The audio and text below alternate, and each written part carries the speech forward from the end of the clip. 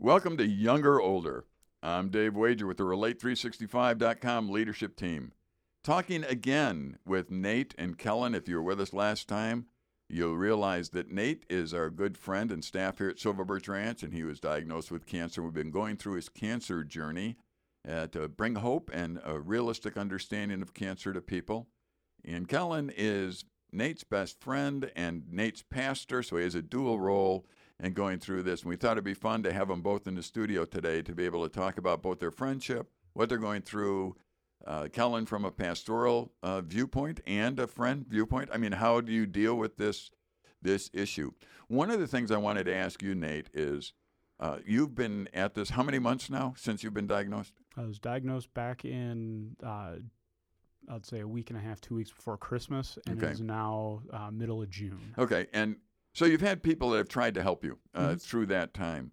I can remember when I was a kid for a while, I was in a wheelchair and had some other difficulties. And, you know, one of the things that really irritated me was how many people ignored me when I was a kid because they just didn't know what to say most of the time. Mm-hmm. I mean, what do they say? Nice chair? You know, I mean, what do you say to a young child that doesn't want to be in a wheelchair that's in a wheelchair? I know what I do now. I walk up to them and say, what's with the wheels? I mean, why do you have those? Because I was in one. And I know that you can't avoid the issue. So it's like... It's the white elephant in the room. I'm not going to avoid the issue. You're sitting in a wheelchair. I want to know why you're in the wheelchair. And at 100% of the time, the child lights up and talks to me. Mm-hmm. They don't. I think they almost say, thanks for not avoiding the issue. Mm-hmm. I appreciate that. I know when somebody dies, sometimes it's really hard. People say, I don't know what to say. Go up and say, you know, this person died. This stinks, huh? I'm with you. This is a hard one to go through. Now go from there. There might be something else you're thinking, but at least acknowledge the fact you know what's going on. Is that accurate when you're going through cancer, or am I surmising something that is just in my life? It's accurate. Just within the last couple of weeks, my dad went to Southside Tire, which is in Anago, and one of the people behind the counter knew that I had cancer. He saw the last name. You know, if my daddy was dropping something off there for camp, and it's like, oh, are you related to Nate Brash? And he got on that whole thing and was like, oh, yeah, he's got cancer. And the guy behind the sales counter said that. And it just opened up a little dialogue. He was, I've been in there before, but he was always reluctant to bring it up. Right. And my dad told him, ask him about it. He'd love to talk to you about it. Right. And I think most people in the situation, don't mind talking about it. There are some that they kind of have their own self-pity party. And, it doesn't matter what you do with them, you're not going to get anywhere. Yep. But I think, most people, if you just kind of be real with them and talk with them, and the person with cancer will probably open up and you'll probably learn something from them. I've gotten that from a lot of people they're very encouraged by how, my response to this. And my response to them is, it's not me, it's God. Because without God, I wouldn't be this way. So It opens up a door for the non-believers, and then for believers, they see, oh, this is what this looks like. And so it goes back to what we were talking about the last program about the gospel. The gospel is not just for unbelievers; it's for believers as well. I'm living it out, and it's something that anybody can learn from. So honest questions are good. Oh yeah. I mean, someone come to you and say, "What does it feel like to get chemo?" And you're not offended if they ask you. Oh, no. And each, fortunately, the chemo I had was on the more tolerable side. But I'll bring up, there's ones that are, kind of nasty, where, if you use the bathroom, you got to flush twice. Yeah. Because of the material that's in there. Right. But yeah, I'm very open with, a lot of the treatment. And in some cases, probably too open. But you learn something through it. Because, most people don't get to hear what it's like going through that unless they actually are diagnosed and start to go through it. How about people coming with all sorts of great advice for you about, like, hey, I've got violet essential oil and this will cure your cancer? Fortunately, we haven't had that. My wife posted something on Facebook that, in a delicate way saying, we appreciate, the concerns, but, we're going the route of traditional medicine.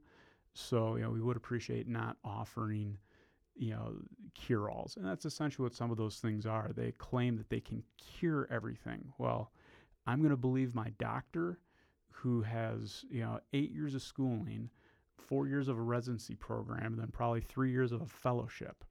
That's a lot of education.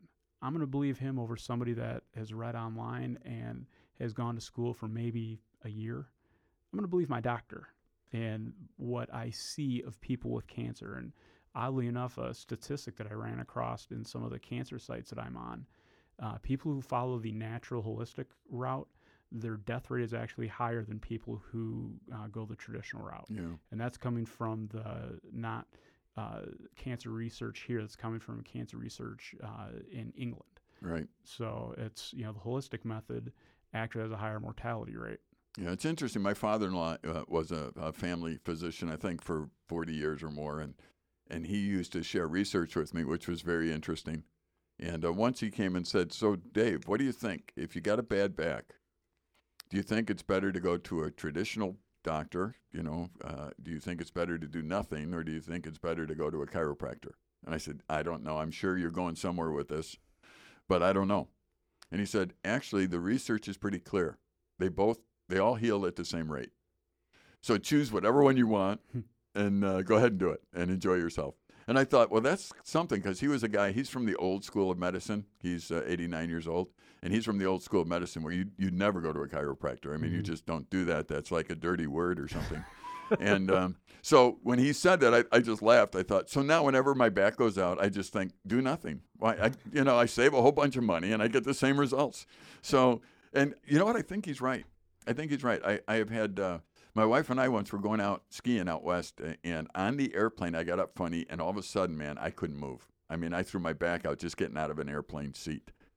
And I thought, oh, man, we spent all this money. We're going out west. I got to ski, and I have to ski tomorrow. I have to. So I just stood up, and she looked at me and goes, "Oh, no, not now." I said, "Yeah." So went and, sat in a hot tub and did all kinds of stuff. But I skied the next day, and I just pretended like it didn't happen. And how'd that go for you? Well, it was slow the first day, but honestly, by the third day, I was fine. And I thought, same thing. I could have gone to a doctor. I could have done anything, but I kept hearing my father-in-law in the background saying, "You know what? The research says either way, you'll be fine. Your back will heal. You'll lay in a way that helps the muscles recover, and you know what you're supposed to do because your body will tell you." A lot of times, pulled muscles, moving them around is the best thing you can do. Yeah, well, it was that trip, that's for sure. But I will partially disagree with your father-in-law. Just with the surgery I had on my back where I had fractured vertebrae. Yeah. It was an immediate relief when they glued them suckers back together. Yeah, I'm not sure. That's modern procedure. Yeah, I'm not sure he's talking about a broken back. I think he's talking more about just you throw your back out. Oh, yeah. Somehow throw your back out a little. Like every time I've thrown my back out, it's been something stupid. Getting out of a chair, grabbing a gallon of milk. I mean, those are when my back goes out. So that's what he was talking about. He wasn't talking about like a sledgehammer hitting you in the middle of the back or something. That probably needs something else. But So I've got one more question for you kind of along those lines. Do you get people that say, "Oh, yeah, I know what you're going through"? And then how does that come across? One person has said that, and I believe him. It's our friend that was diagnosed. He knows granted, our cancers are different, but there's a lot of similarities. And some people that have dealt with chronic pain have said, "I understand what you're going through with the pain. But unless you've gone through the stuff, you haven't really experienced it." Just like, our wives, we've never experienced childbirth, so we can't relate to that. And unless you go through something, it's hard to relate. But, there are different aspects to, some of my illness that people can relate to. Chronic pain is one of them. There are some people that live with chronic pain, and it's not the funnest thing in the world. But it's something that I've learned to deal with. It's very easy for me to just sit in bed and do nothing. Well, but I choose to get up every morning. One of the things actually that I've been praying for you about is that some of the painkillers that are available to people with chronic pain can become addictive, and just that you're praying that they are addictive. I'm praying that he does not get addicted. Yeah, that's what I heard. I heard him say, he's hoping you get addicted. I was setting up. Very good. Never mind. Yes. Setting the stage. But yeah, I'm praying that you don't get addicted to some of those painkillers that are available to you too. There's all these hidden, struggles within the struggle almost. One of the things that I do is I deal with a certain level of pain that I've chosen to do. On a scale of 1 to 10, between a 1 and a 3 is kind of where my tolerable level is. And the doctor trusts me enough to where if I wanted to get all the painkillers I needed, I could get that to get it to a 0. But I choose not to, because when I do get a little bit of pain, it's excruciating. So dealing with a little bit of pain, lack of a better term, it keeps you honest. It lets you cope with reality. And, I tried to wean off of some of the painkillers already, but I had an increase in pain, and that kind of correlated with when my pain level started to increase in my hip. If I didn't have that, I think when I decreased that, it would have been fine. But shortly thereafter is when I started to have more and more problems with my right hip with the increase in pain. But I mentally try to, I'll take the painkillers when I absolutely need it. When it gets to a point where it's hindering my functioning, it's when it really becomes a distraction. But I try to, I deal with pain 24/7, but it's on a tolerable, manageable level where it doesn't distract me. Well, it's interesting how God's designed the human body. It's designed to communicate things to you. Pain is a very powerful communicator and useful. It led to the CT scan that found this tumor before you broke your hip, right?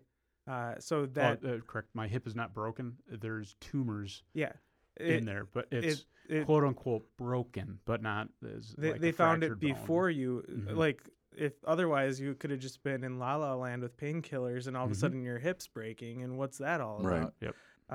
Did you know that the leprosy that they talk about in the Bible in the New Testament times most likely was something called Hansen's disease? With that, what happens is you don't get pain signals. So you stub your toe as you're walking, your sandal breaks, and you're stubbing your toe on the ground, and all of a sudden your toe gets like erased off of your body almost. It just gets ground off because you can't feel the pain. So there's actually, the pain that we have, it can teach us things about ourselves, about our bodies, about what we're going through. And even, I think that goes for some of the emotional and spiritual pains too. Why is it that, it can be a tough time to go through some of the things that we're going through? I mean, is there a loss of, this idol of comfort? Is there a loss of relationship? What's going on that we're experiencing this pain? God's highlighting something with that, and we can explore it and learn about it and deal with it. Well, some of the with some of the pain that I have, I've had a couple more tests done just in preparation for radiation, and one of them was getting it was a bone scan. And as I was laying on the table, which anybody that's ever had a CT scan or MRI, those tables are absolutely comfortable. Yeah. And my left leg, because I was laying on this table, started to all of a sudden, it was really starting to hurt. And unfortunately, the pain that was there, the morphine that I'm on doesn't really do much for that. It'll decrease it a little bit, but in preparation, I took a little bit just because I knew I would probably get a little bit of pain. But I didn't take a full dose that I usually would. Yeah. But as I was laying there, there's been numerous times where I've cried out to God and was like, all right, God, you need to go to work here. Can you relieve some of this pain so that I can get through this scan? And I'll tell you, he removed some of that pain, and it's not the first time he's done that. Yep. And almost every time I've had a scan, I've had some sort of pain, whether it was in my back, my legs, and first thing I do is pray to God. All right, God, you're up.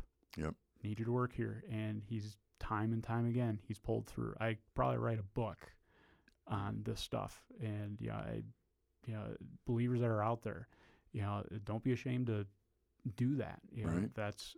And I understand as I'm praying, God may not do it this time, but he might do it.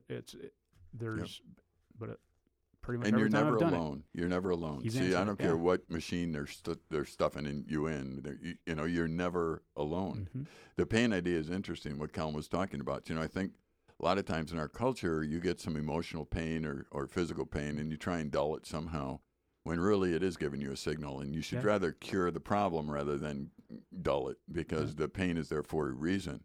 And then there's chronic pain, which is, again, there for a reason, I guess. I mean, there's a problem that you need to address somehow, and you need to work at addressing those issues. Pain's interesting, though. When I played football in college, I realized that pain was something that was a relative scale. There are some people that could play with pain, and they the pain didn't bother them like it bothered others.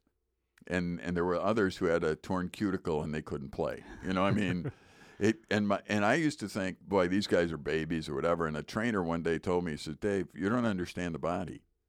There are people who the levels of pain are so different in people that it's really hard for you to assume what somebody else feels because of the level is so different. And I was one of those who basically played with broken bones. You know, it was like, no, that's just a little pain, and they have to know those people because they're pulling them out. I played plays with broken bones in my hands, and the trainer eventually says, you can't play. I mean, you got to get over here. We got to get that fixed. Your finger's at a 90-degree angle in the wrong direction. Well, a bone is sticking out the middle of your hand, and you're just kind of, ow, that hurt. You know, I'd love to say I was really tough, but the truth of the matter is, as they explained it, is you're not really tough. You have this very high tolerance for pain. So the guy over here doesn't, but don't get on his case for that. You know what I mean? So I imagine going through chemo, you know, again, there's people that have a higher tolerance of pain. There's people that have a less tolerance of pain. And then medicine works differently. Yeah. You know, I could take, you know, a handful of pain relievers, not suggesting anybody ever do that. And it doesn't seem to affect me anyway. My wife takes like a half of aspirin, and her pain is removed like forever. And so I think medicines really affect people differently, and that's probably why it's called practice by all those doctors. They're trying to figure out how much to give you, what is your pain tolerance. You know, whenever they ask me that number, you know, that pain number, you know, between 1 and 10, it's like I never know how to answer. My dad's the same way. He's like, because he asked me, because the doctors and nurse will ask, you know, what's your pain level at? And, well, is it pain or discomfort? And those are two different things. Yeah. And, you know, after going through the back issues that I've had, I know what pain feels like now. I've got a very good grasp of what pain is and what discomfort is. And I think what most people feel is discomfort. Yeah. And, you know, discomfort is something that I don't think you necessarily need medication for, or, you know, at least some of the potent stuff. You know, take an ibuprofen or some Tylenol for that. Yep. But, you know, using some of the heavy narcotics that are out there and some of the heavier, you know, NSAIDs that are out there, you don't really need those. Right. Yeah, I usually answer, I'm in a lot of pain because I'm in this office. If I got out of here, I'd be a whole lot better. You know, I mean, you could relieve this thing like right now by letting me out and not even charging me. That would work, and I'd feel a whole lot better. So, you as a pastor, Kellen, you have had to sit and think things through as to the reality of what you teach on a Sunday morning and your good friend going through what he's going through. How is it? Has it changed anything? What passages do you go to? What do you think about? Oh man, I've been really wrestling with this. I mean, you know, I've got other friends. You know, I look at that and it's like, I mean, I'm not your only friend. You're not my only friend. So if God were to, you know, take you away tomorrow, it's like I'd have other people that I could talk to. God is a better friend than I can be. Yes, but you are a very good friend, and that's because of God too. However, the thing that is tougher for me is I look at, okay, well, what about Jenna? She doesn't have another husband. Your kids don't have another father here on earth in the flesh that can wrestle with them on the floor and stuff like that. There's this part of it that just seems almost unjust, but it's really arrogant of me to think that I know better what's best for me and for your wife and for your kids and for everybody that's in your sphere of influence than God does. One of the things that sticks out to me in the Bible is in Psalm 139. So Psalm 139 verses 1 through 24. David's talking about how well God knows him. And David's life has been tumultuous. I mean, he's faced Goliath. He's had Saul wanting to kill him. He's had everything, huge highs of being the king, and he's sinned in huge ways and watched a baby die. He's been really high and really low. In Psalm 139, he says, "O Lord, you have searched me and known me. You know when I sit down and when I rise up. You discern my thoughts from afar. You search out my path and my lying down, and are acquainted with all my ways. Even before a word is on my tongue, behold, O Lord, you know it altogether. You hem me in behind and before, and lay your hand upon me. Such knowledge is too wonderful for me. It is high, I cannot attain it. Where shall I go from your spirit, or where shall I flee from your presence? If I ascend to heaven, you are there. If I make my bed in Sheol, you are there. If I take the wings of the morning and dwell in the uttermost parts of the sea, even there your hand shall lead me, and your right hand shall hold me. If I say, surely the darkness shall cover me, and the light about me be night, even the darkness is not dark to you. The night is bright as the day, for darkness is as light with you. For you formed my inward parts. You knitted me together in my mother's womb. I praise you, for I am fearfully and wonderfully made.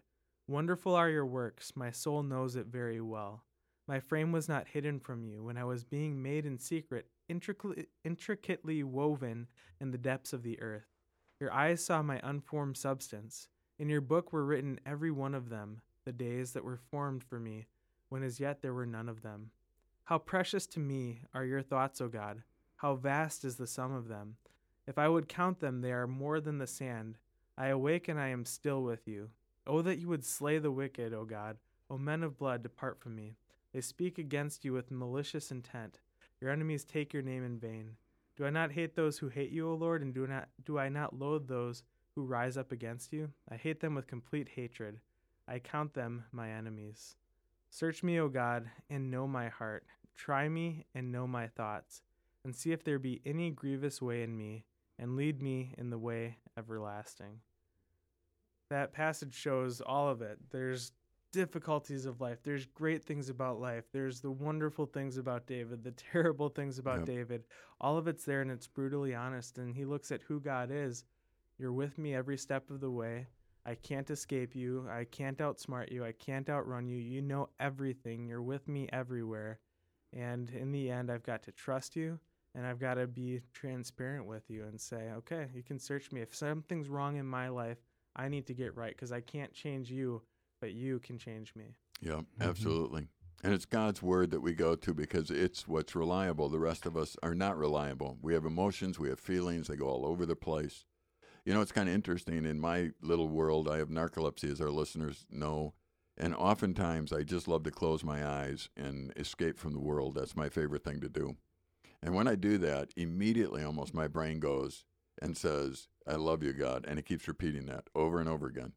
And I find that odd in a way because I don't consciously do that. But there is something that happens when I close my eyes and I go into a state of helplessness where I go right to God with it. And it's almost a time that I cherish rather than a time that I run from. You know, it's not an evil time. Even though I look helpless at the moment and I look, like I'm out of it or whatever it might be, my brain immediately goes to talk to God. And after I've repeated a couple times, I love you, God, I love you, or whatever it is, it seems like then a conversation starts where I'm just talking to him about various things. And even though my eyes are shut and it looks like the rest of the world, I am not there. It is a precious moment for me, and when I open my eyes, I'm thinking, well, good, that was good, even though it looked like I was disabled at that moment. So I'm thinking, the disabled part of life for you, Nate, the time that you're set aside, if you want to put it that way right now, they can be great times. Mm-hmm. And they can be times that draw you to God and not times that you have to run away from. When I was getting the really long MRI that lasted an hour, I just spent the entire time praying. Right. And, before I go to bed, I'm praying. And when I'm praying, I'm not praying, God, take this sin away from me. He already took my sin away. Yeah. Take this cancer away from me. I'm not praying that way. Right. I'm thanking him for, what he allowed me to be able to do that day and praying for other people. It's more of a rejoicing and, I'm able to see what God has allowed me to be able to do. And it's something that, prior to this, I really never paid too much attention to because you're not going through anything. Right. So the distractions of life have been minimized. Yeah. And I think the same thing. I think, you know what, God, if I was just healthy, I wouldn't be spending time with you. Mm-hmm. So why would I ask to be healthy at this point? Why would I ask for that to be taken away? I had a group of men at a men's retreat once come up and say, Dave, you just don't have enough faith. You need to pray and get rid of this. And I said, no, thank you.